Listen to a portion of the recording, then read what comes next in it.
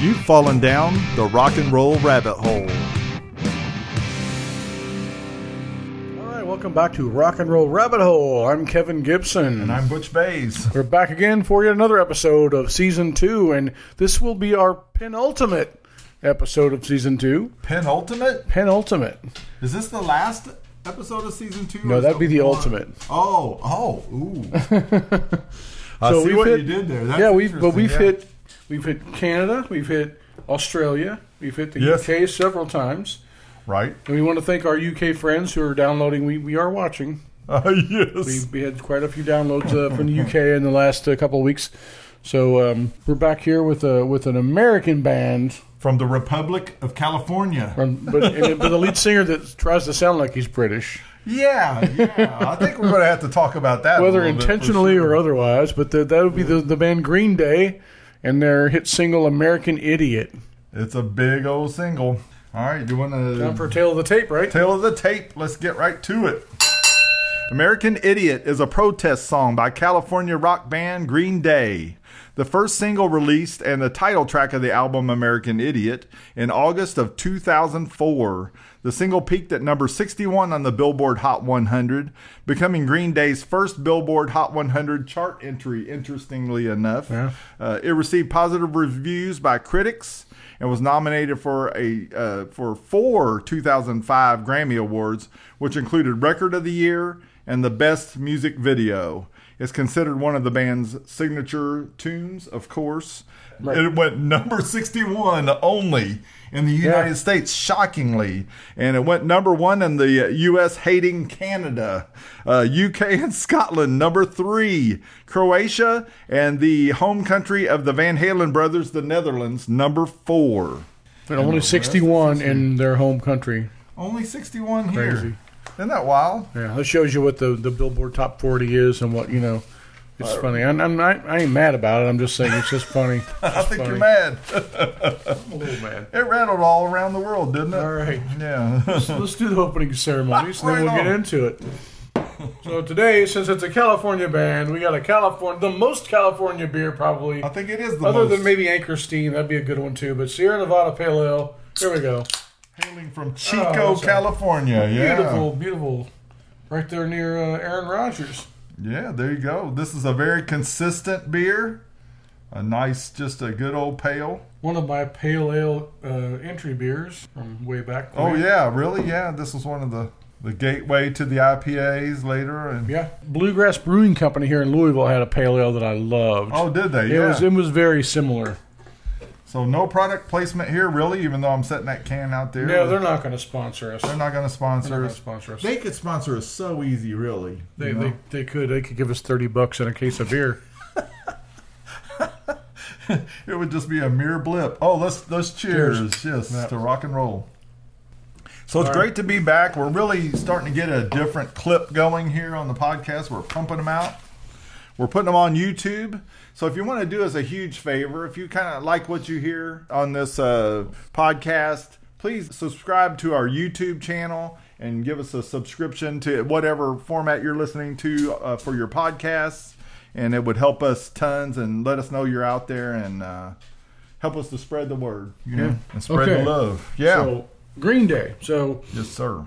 I was really, really, really fanatical about music back in the 90s and 2000s. And a colleague of mine, a guy named Kerry Stemley, who's a local writer and editor, we ran into each other, and he said, he and I were both music writers back in the day, and he said, I heard an album that it hasn't come out yet, but I got a promo copy, so I think you'd really like it. It's a band called Green Day, and the album's called Dookie. I said, okay, what's it sound like? He said, it sounds like the Ramones meets AC/DC.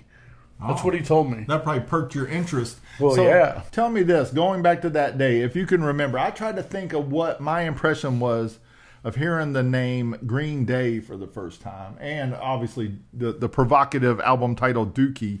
What were your thoughts there when that's all you had to go by? I was just confused. I was just like, what a weird band name, or what a weird album name. Yeah.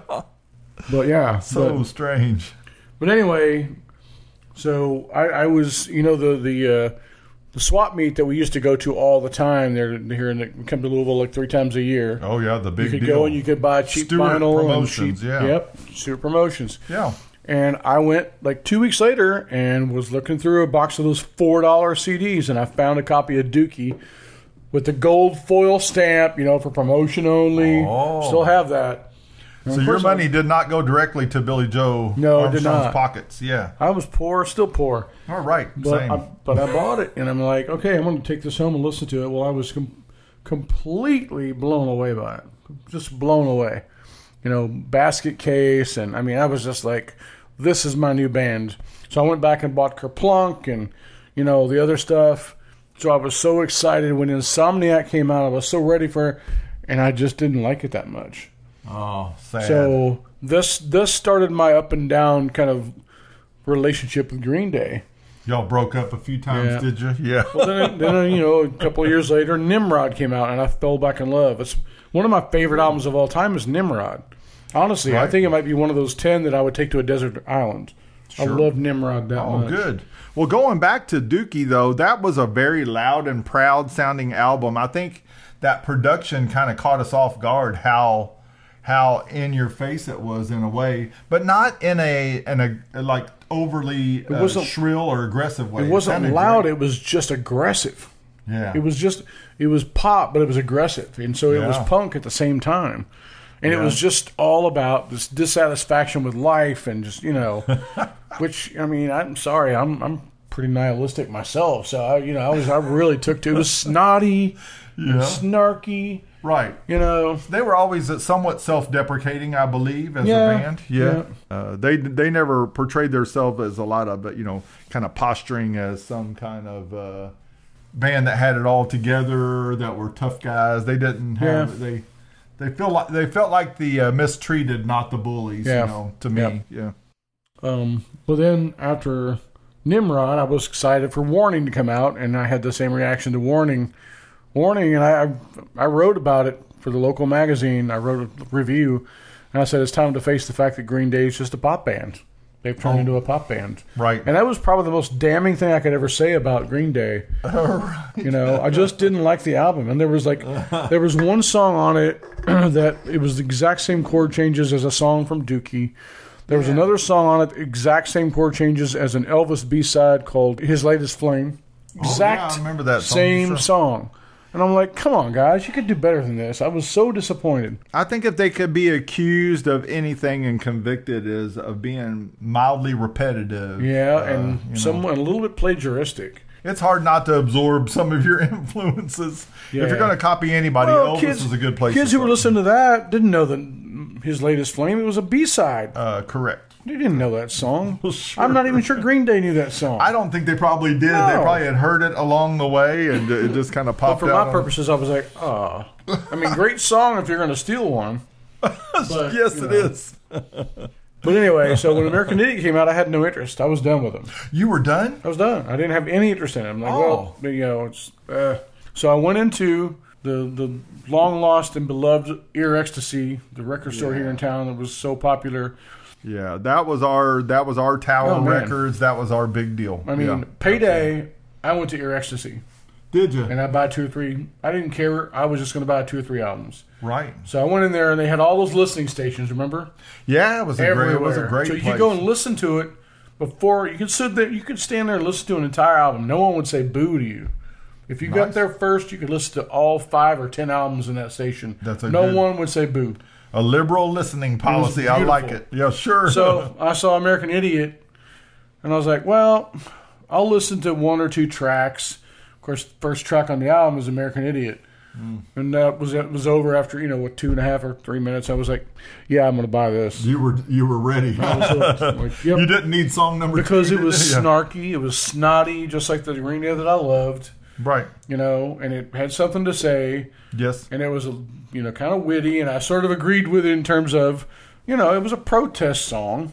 Sure. I sort of agreed with the politics of it. We were in a post 9/11 America where everyone was, kind of in a bad mood about it. We had pulled together, and then it was just like politics, and we were at war, and You know, it just really hit me in It was a fairly sour time in our Yeah. history. 9/11 brought so many complex worries and stuff to our lives. Things that Stuff we'd we'd never never thought of. considered. Yeah. Right. Yeah. Yep. I think it was sort of like I think I even considered briefly when the attacks on the trade centers happened that maybe there might even be a draft or something. You know, it Yeah. was that intense. You know, I was so mad. I was ready to go fight. I was in my 30s. I mean, I was just like, you know, right. I'd be one of the first ones killed, but I wasn't ready to go. I was kind so of mad. felt that way too. It was our Pearl Harbor. Yeah. Is the only way to describe Interesting that. way It was to a put Pearl that, yeah. Harbor for us. But what a scary time. But only by 2004 could you probably start to, start safely seeing- complain a little. Yeah, to see what was going on, and you know, and maybe you don't agree with that, and that's fine. We're not here to be political in any way. We're talking about what the song was about, Right on. you know, and that's part of why it resonated with me. Yeah. So what you probably saw this too is that Billy Joe Armstrong was heard a Leonard Skinner song talking about how they were like proud to be a redneck, and he said, "Why in the world would you want to be that? And why are you proud of this?" And he's like, "This is what I'm against." He said, when he got to the studio and they started first creating the American Idiot album, he walked in, he said, I looked at the band members and said, "Do you mind that I'm going to write this and say this?" He was, you know, putting it all down together. Oh, that's a good courtesy. And they were like, "No, we agree. Go for it." And that's what started the album rolling about, the, you know, kind of, we're going to make this sort of a concept album with some political stuff, with some social commentary. And the whole album is sort of about how all these people who go on this journey that they think is going to take them somewhere good, and it doesn't. It's a way. I think at this point, agree with Green Day or not, which I have some problems with some of their stances, but Sure. But it's a way to make your band All the way. live Also, on. I quit the show now. No. Oh, no, so yeah, sure. No, but it's a way to, for Green Day have become important and remembered beyond their years. Other than that was a catchy band that wrote some good catchy tunes and sold a lot of records. At some point, you have to do something with a little meat on the bone, I think, to become one of those artists that people will talk about 20, 50 years from now. So, yeah. Totally agree. Yeah. So the song, according to Billy Joe Armstrong, contains themes of quote-unquote fear and xenophobia per American Songwriter magazine. Oh, okay. And it really, you know, it goes after the media, sort of blaming the modern media. And this was at a time when all the cable media news shows had all the, you know, it's exactly what we're going through now. Yes. All these different messages coming at you, you know, and so I think that is a good thing to complain against because I think the American media is a very sensationalizing. I think once ratings started coming in for doing what is, I feel like tabloid journalism pretty much across the board. it's cynical and sensational at the same time. Yeah. You know, and it's like, Yeah, it's terrible, rough. which is why I don't bother with it. I mean, I choose my spots, and Yeah, same here. but like the lines from the song on "Don't want to be an American idiot, don't want a nation under the new media. Can you hear the sound of hysteria? The subliminal mind, America." Right. You can bleep that out, right? Sure. Should be very easy to bleep that out at this point. Yeah. Mind frick. Okay, there you go. Bleep Nice. that Okay. out. Sure. But you know, when I like heard those words, I was like, oh dang, that's taking a risk here. I think he was taking a risk. He was taking a risk. I commend him for that. Yeah. Yeah. He could have got flattened for that. Yeah. Yeah. Because So, they were stars.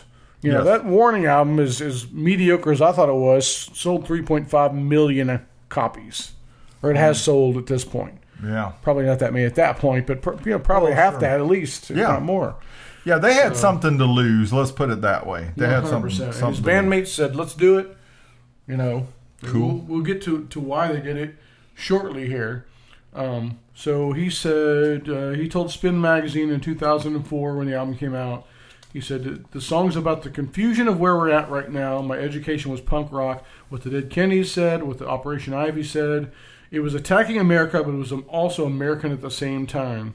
So, which is what he's saying is, I'm complaining to try to make things better. People took it as being you're not American, you're not. But he was saying no, I'm trying to point out reality so that we can fix it and turn it around. It's the same thing Crosby, Stills, Nash, and Young did back in the 60s, and bands like Buffalo Springfield, where they were just saying, hey, let's think about some of this. And I think that's fair enough.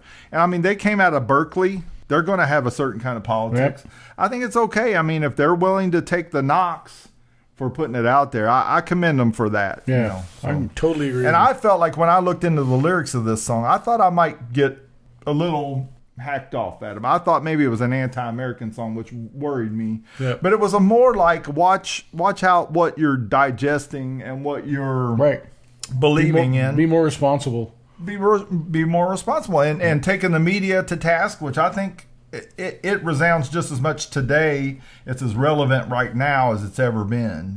That's what's amazing about it. Here it is, almost 20 years later, and it still is relevant. Sure, which is crazy. No doubt about it. And so this is before social media was as powerful as this today. Oh boy! Yeah. And so another verse from the song.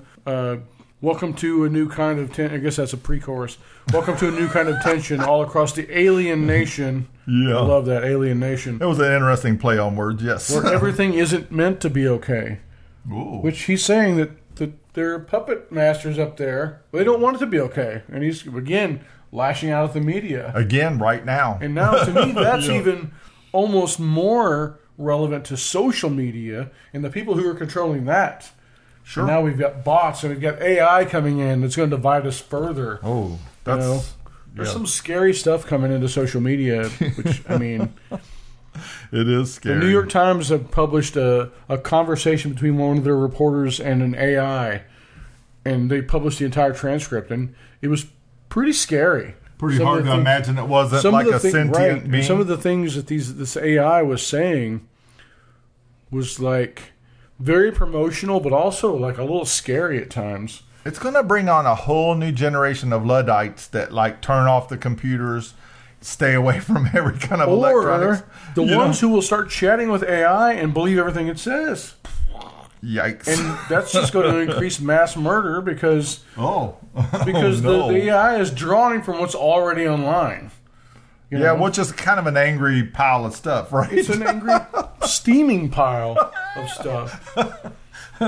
Oh, goodness gracious. So it's almost, it's kind of amazing and also very, very sad this song is still so relevant because nothing's been fixed. I agree. It kind of makes you sort of whatever the opposite of optimistic is. Yeah.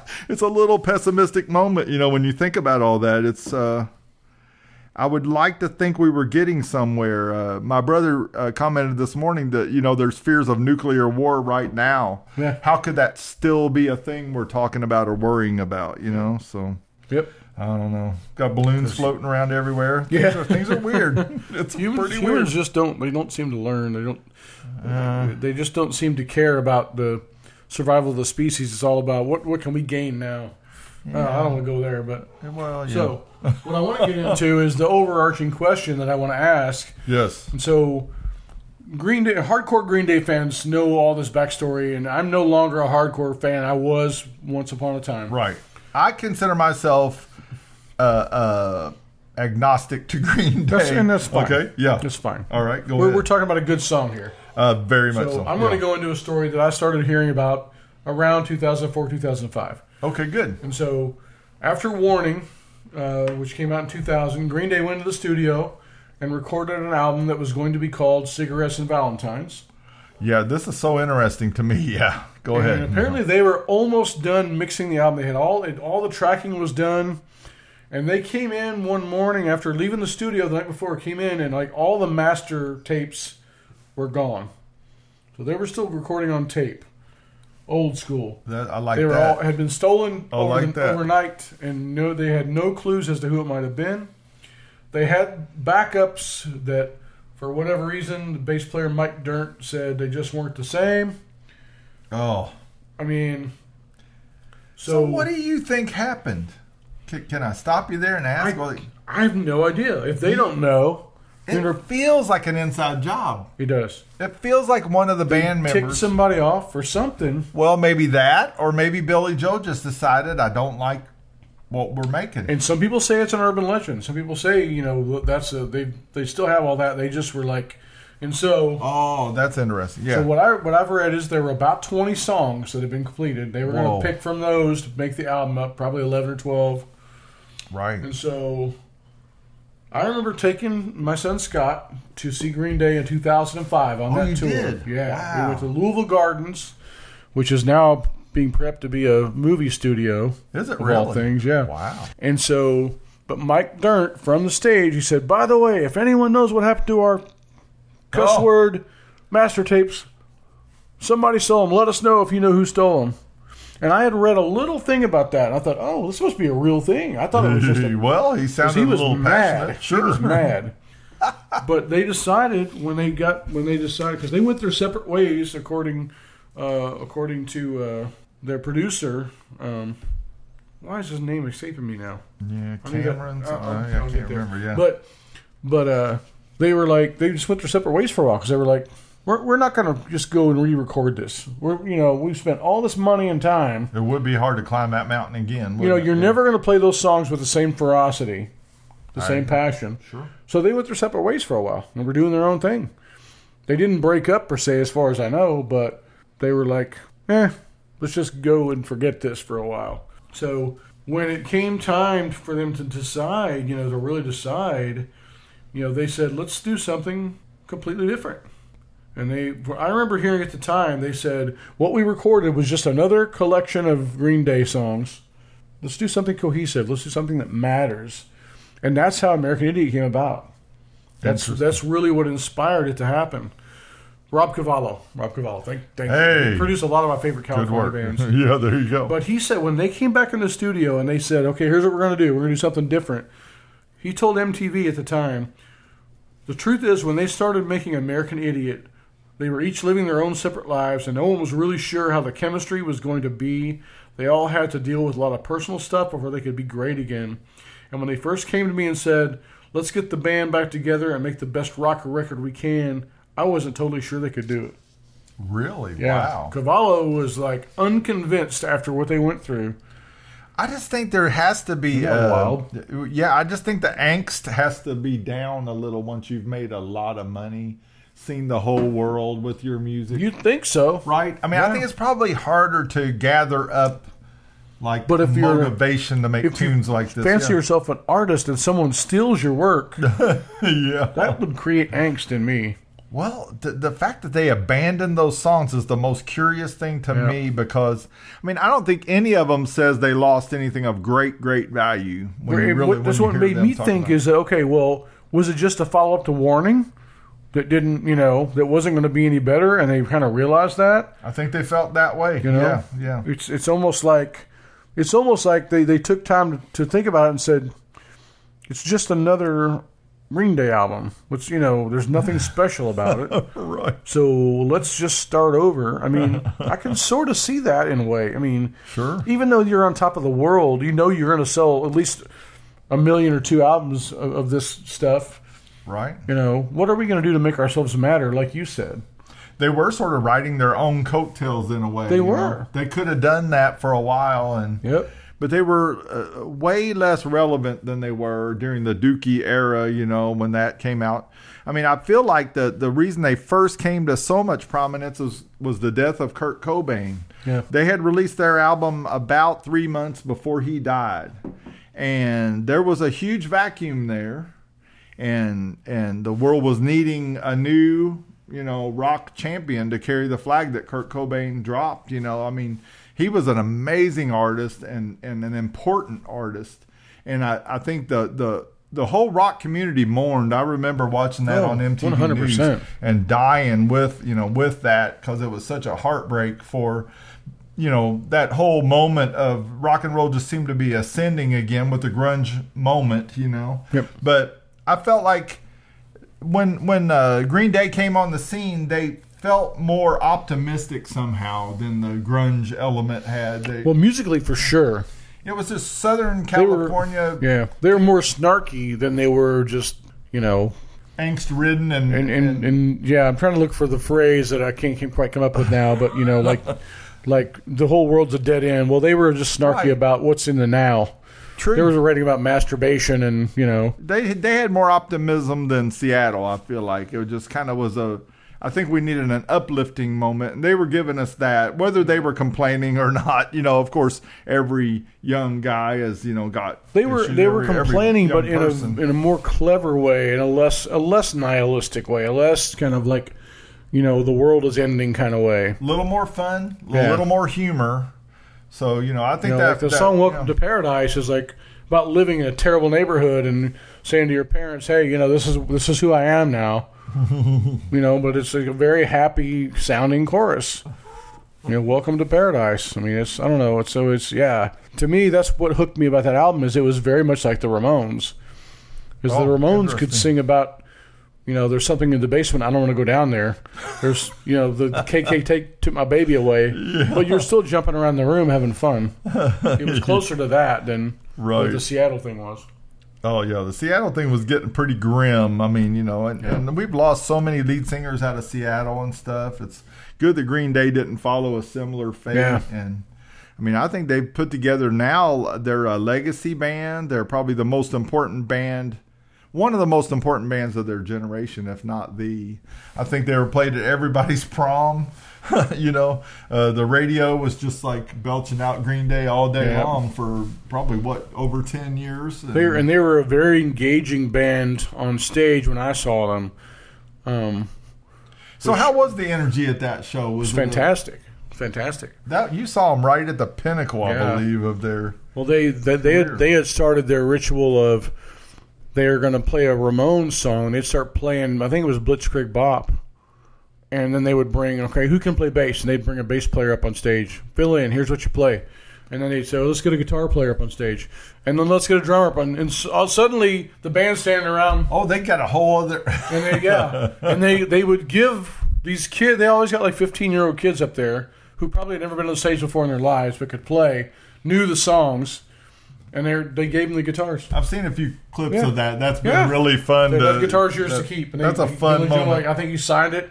I mean, that's an engaging, thing for an audience. And another one, public relations. The big hit, "Good Riddance," "Time of My Life." Oh yeah, boy, that's forever hit. Billy Joe walked up to the mic and said, "We got to get this crap over with, so let's just do it." And they did it super fast, just to get it over with. Yeah. Oh man. I've heard Beck used to play Loser on a boombox and just step aside and play it.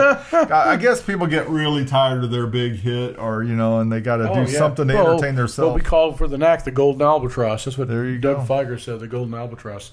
So my overarching question for this episode, then. Okay, good. What if someone had not stolen those master tracks, and the band says that they have, they still have copies of the songs, but they're not, like I said, not the same. They don't want to release them.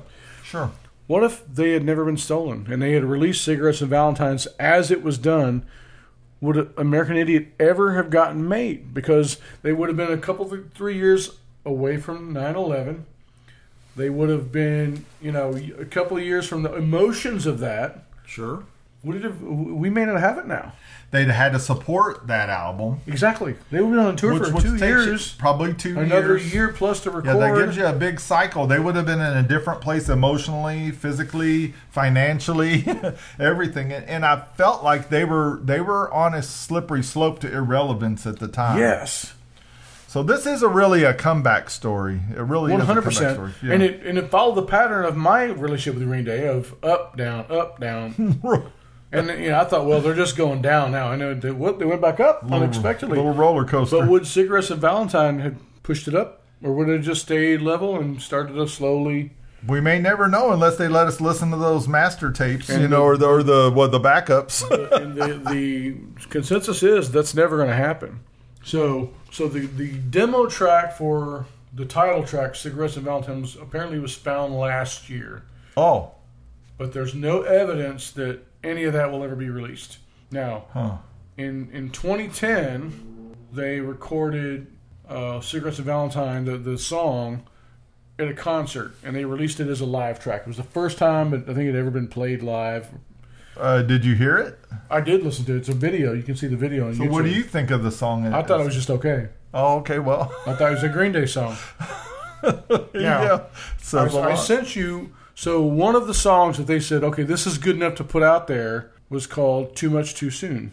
Right. And that was the B-side to American Idiot. Well, when I bought that single immediately, because I was a single buyer, I still am. Right, good. Because especially if there's a song I don't have on the back, I'm going to buy it. I don't care how much it costs. Good enough. And so I listened to that. I'm like, this is fantastic. Why would they put this on the album? Why would this get lifted off this album? Why? I didn't know then. Interesting. Now I know that it was just this is the one song left over that we feel good enough to put out there. And it's a banger. And by the way, I'm going to put the video link to both of those songs in the show notes. Nice, good. But it shows them in full form of their original sort of selves of balancing social commentary with just good hard rock and pop punk. Which is what I loved about them to begin with. That song could have easily been on Dookie, could have easily been on Nimrod. Right. So, but it cycles back to what they said back in 2004 or 5. It was just another Green Day album. Right. So there are other songs that. So there's some dude with connections to the band who lives in Southern California. Okay.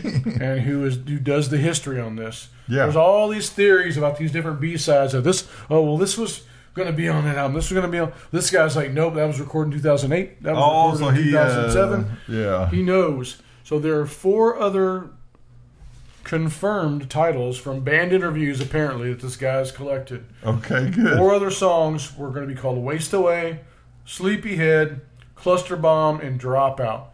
And those all just sound like Green Day pop songs. They certainly do, yes. They just sound like one-off pop songs. Right. Nothing against that. I like Green Day one-off pop songs. Just good, simple fun. But it's more evidence that they got to that point and said, "Are we going to just re-record this at our own expense, and or are we going to just move forward and do something that'll redefine us as a band?" And I think that the stealing of those tapes really was a favor to them in the long run. Sure. Yeah, I got to speculate whether they stole them themselves or not. But I mean, that's just all just pure speculation. Yeah, who knows? And we'll never know because they're never going to tell us the truth. Why would they? But I love a good rock mystery. I'm happy. I'm happy That's with that. Exactly what it is, man. It's one of the ultimate rock mysteries. But yeah, I think once they hit this high with American Idiot, they never again went back down the hill. I'm not talking about what their material is, but they just became in the pantheon of bands that can tour anytime and sell out stadiums. I bought the next album, didn't care for it. I bought one of their newer albums maybe 5 years ago, listened to it 2 or 3 times, and was like, nope. Yeah. The magic's gone for me. Still neat, though, to work through these touchstones and see what they did. And yeah, it was a big part of my life at the time. I was a huge Green. I've got 2 or 3 Green Day shirts, which I almost dug one out to wear tonight. But oh, nice! Yeah, I've got like a Kerplunk shirt. I mean, I was buying all that too far down in the pile, are they? Oh my god, I've got like 2 or 3 cases of shirts. I think you probably have $1 million worth of old concert T-shirts that we might. No, because I had bad taste in music. I got I got punk and like bands that no one's ever heard of, I think that's okay. That's kind of good. I mean, those will be in less supply. So. That's true. You just got to find the right people. I guess that's probably the hard part. Yeah. So going into all this, I even delved into what the lyrics were for "That's the Way I Like It" by Leonard Skinner to see what they were railing against. It was pretty innocuous. Not a whole lot. I'm not surprised. Not a whole lot of really controversial things in that song. I'm not surprised. I think just the spirit of it. Yeah. Was kind of he was mad at the time. He was mad at the time, but I think there's a few things that we might look at in this Leonard Skinner song in defense of Southern rock that really I think what they weren't really taking a stand. Does it mention Neil Young in a well, it does not mention Neil Young. This is written by Johnny Van Zant and the Boys, who is I don't think he would readily admit Ronnie Van Zant, the man that wrote all those songs that we know and love. But he said, "I like biscuits and gravy, not champagne and caviar," was the general thing. "I don't have a Mercedes. I like a truck." These are sort of those general, country. Say modern country memes. Yeah. Well, it's very much like that. Tractors and anyway, he says, "I like my women hot. my beer, ice cold. I think we can get with that. A real fast car and my whiskey old, which I thought you might like that that line. But he says I like to drive slow down a dirt road, which I like my roads paved generally. Yeah. Not a whole lot here. The only maybe controversial, which I think maybe is interesting that this is controversial. American flag, it makes me proud, and that's the way I like it. So, he said he won't stand in line for coffee. Nothing really here that's really too awful, But it inspired a great work of art. So, and this is not a work of art here. This is no Bob Dylan, I got to say. It inspired someone who's already snarky and mad to write a protest song. But I just expected... That's a great irony, though. It's a great irony. That he was mad about so many big things, and that's what... That's what did it? Yeah. I looked through that and I thought, this might be just a real crazy, like raiding on Californians or whatever. Right. I think the closest they got is standing in line for coffee. Yeah. I don't know, man. It's not his cup of tea. Yeah. I mean, that's a nice turn of a phrase, honestly. That's a good turn of a phrase, yeah. Oh, crazy. Well, I'm glad we're back at it, man. I'm feeling so good about this. We're going to have another one that's going to come out in a week or two. We don't know yet what song. We kind of do these on the fly. We just kind of pick stuff that we want to get to, and we have a list. And we pick them week to week, It's like living paycheck to paycheck, which I think we also do that. But, it's... Too bad we don't get paychecks for this. Someday. Please subscribe and help us out. I mean, my goodness. But that makes another good episode. We got one more to go this, for season 2. Then we'll probably take a break. We have a couple shows. We'll probably do our show in March, and then we'll come back later in the spring to start season 3. Yeah, we'll try to think of something really special and fancy for the last show of season 2. And if you have any ideas, hit us up on our Facebook page or our YouTube. Let us know what you'd like to hear us do. So one more time to Green Day, to California, to Sierra Nevada. Cheers, y'all. Listening. See you next time. We won't see you, but I ain't mad about it. I'm just saying it's just funny. I think you're mad. I'm a little mad.